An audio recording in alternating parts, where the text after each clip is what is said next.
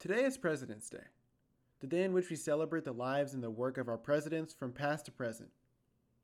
President's Day was first observed in 1885 as the day in recognition of President George Washington's birth date, born in 1732. 2 days ago, former President Donald Trump was acquitted from his second removal from office trial, with both trials being held less than 2 years apart.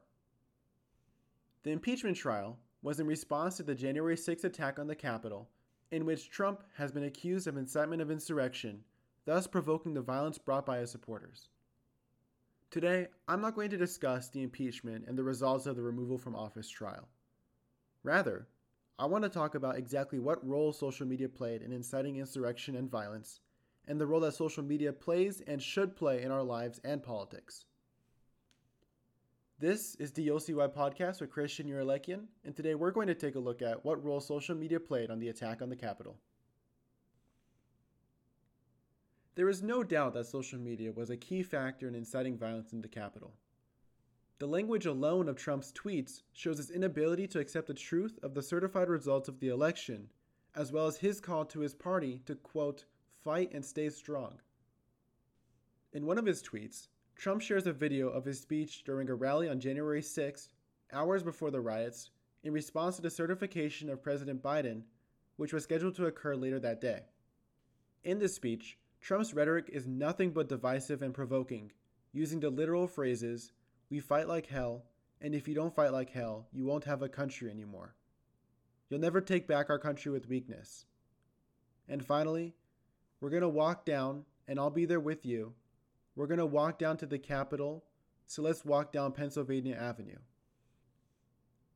According to Vice News, during President Trump's speech, the word slaughter was used once, killing 3 times, dead 5 times, destroy 6 times, stronger strength 7 times, and fight 20 times. Trump's speech didn't outright call for the violence brought against his fellow politicians and officials, but the pure nature of the rhetoric used by Trump is downright repetitiously violent. The purpose of the riot on the Capitol was to fight the certification of President Biden, something that Trump repeatedly called for in his speech, saying it was a fraudulent election. Clearly, the two are linked. By posting his speech on social media, Trump is securing that whoever follows him on social media, which is mostly his own supporters, hears his words of incitement and joins in the fight, whether that be physically or virtually. There is clearly no doubt that there is a problem with social media.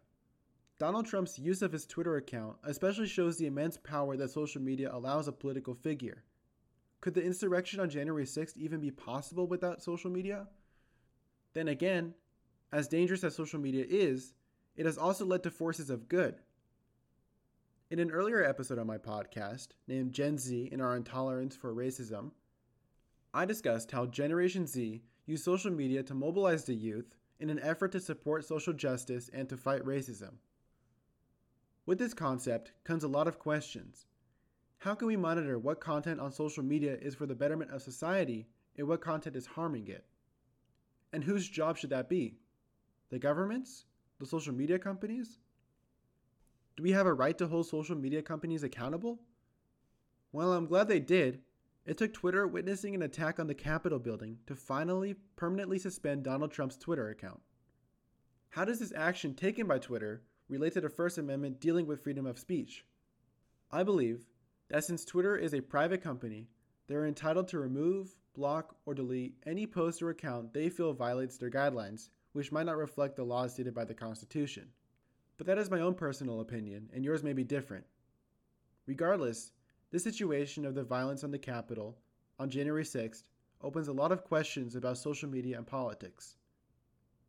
But these are the questions that we need to be raising in the near future, as we have already witnessed how much of an impact and control over our politics social media has. This is the OCY Podcast with Christian Uralekian. Thank you for listening.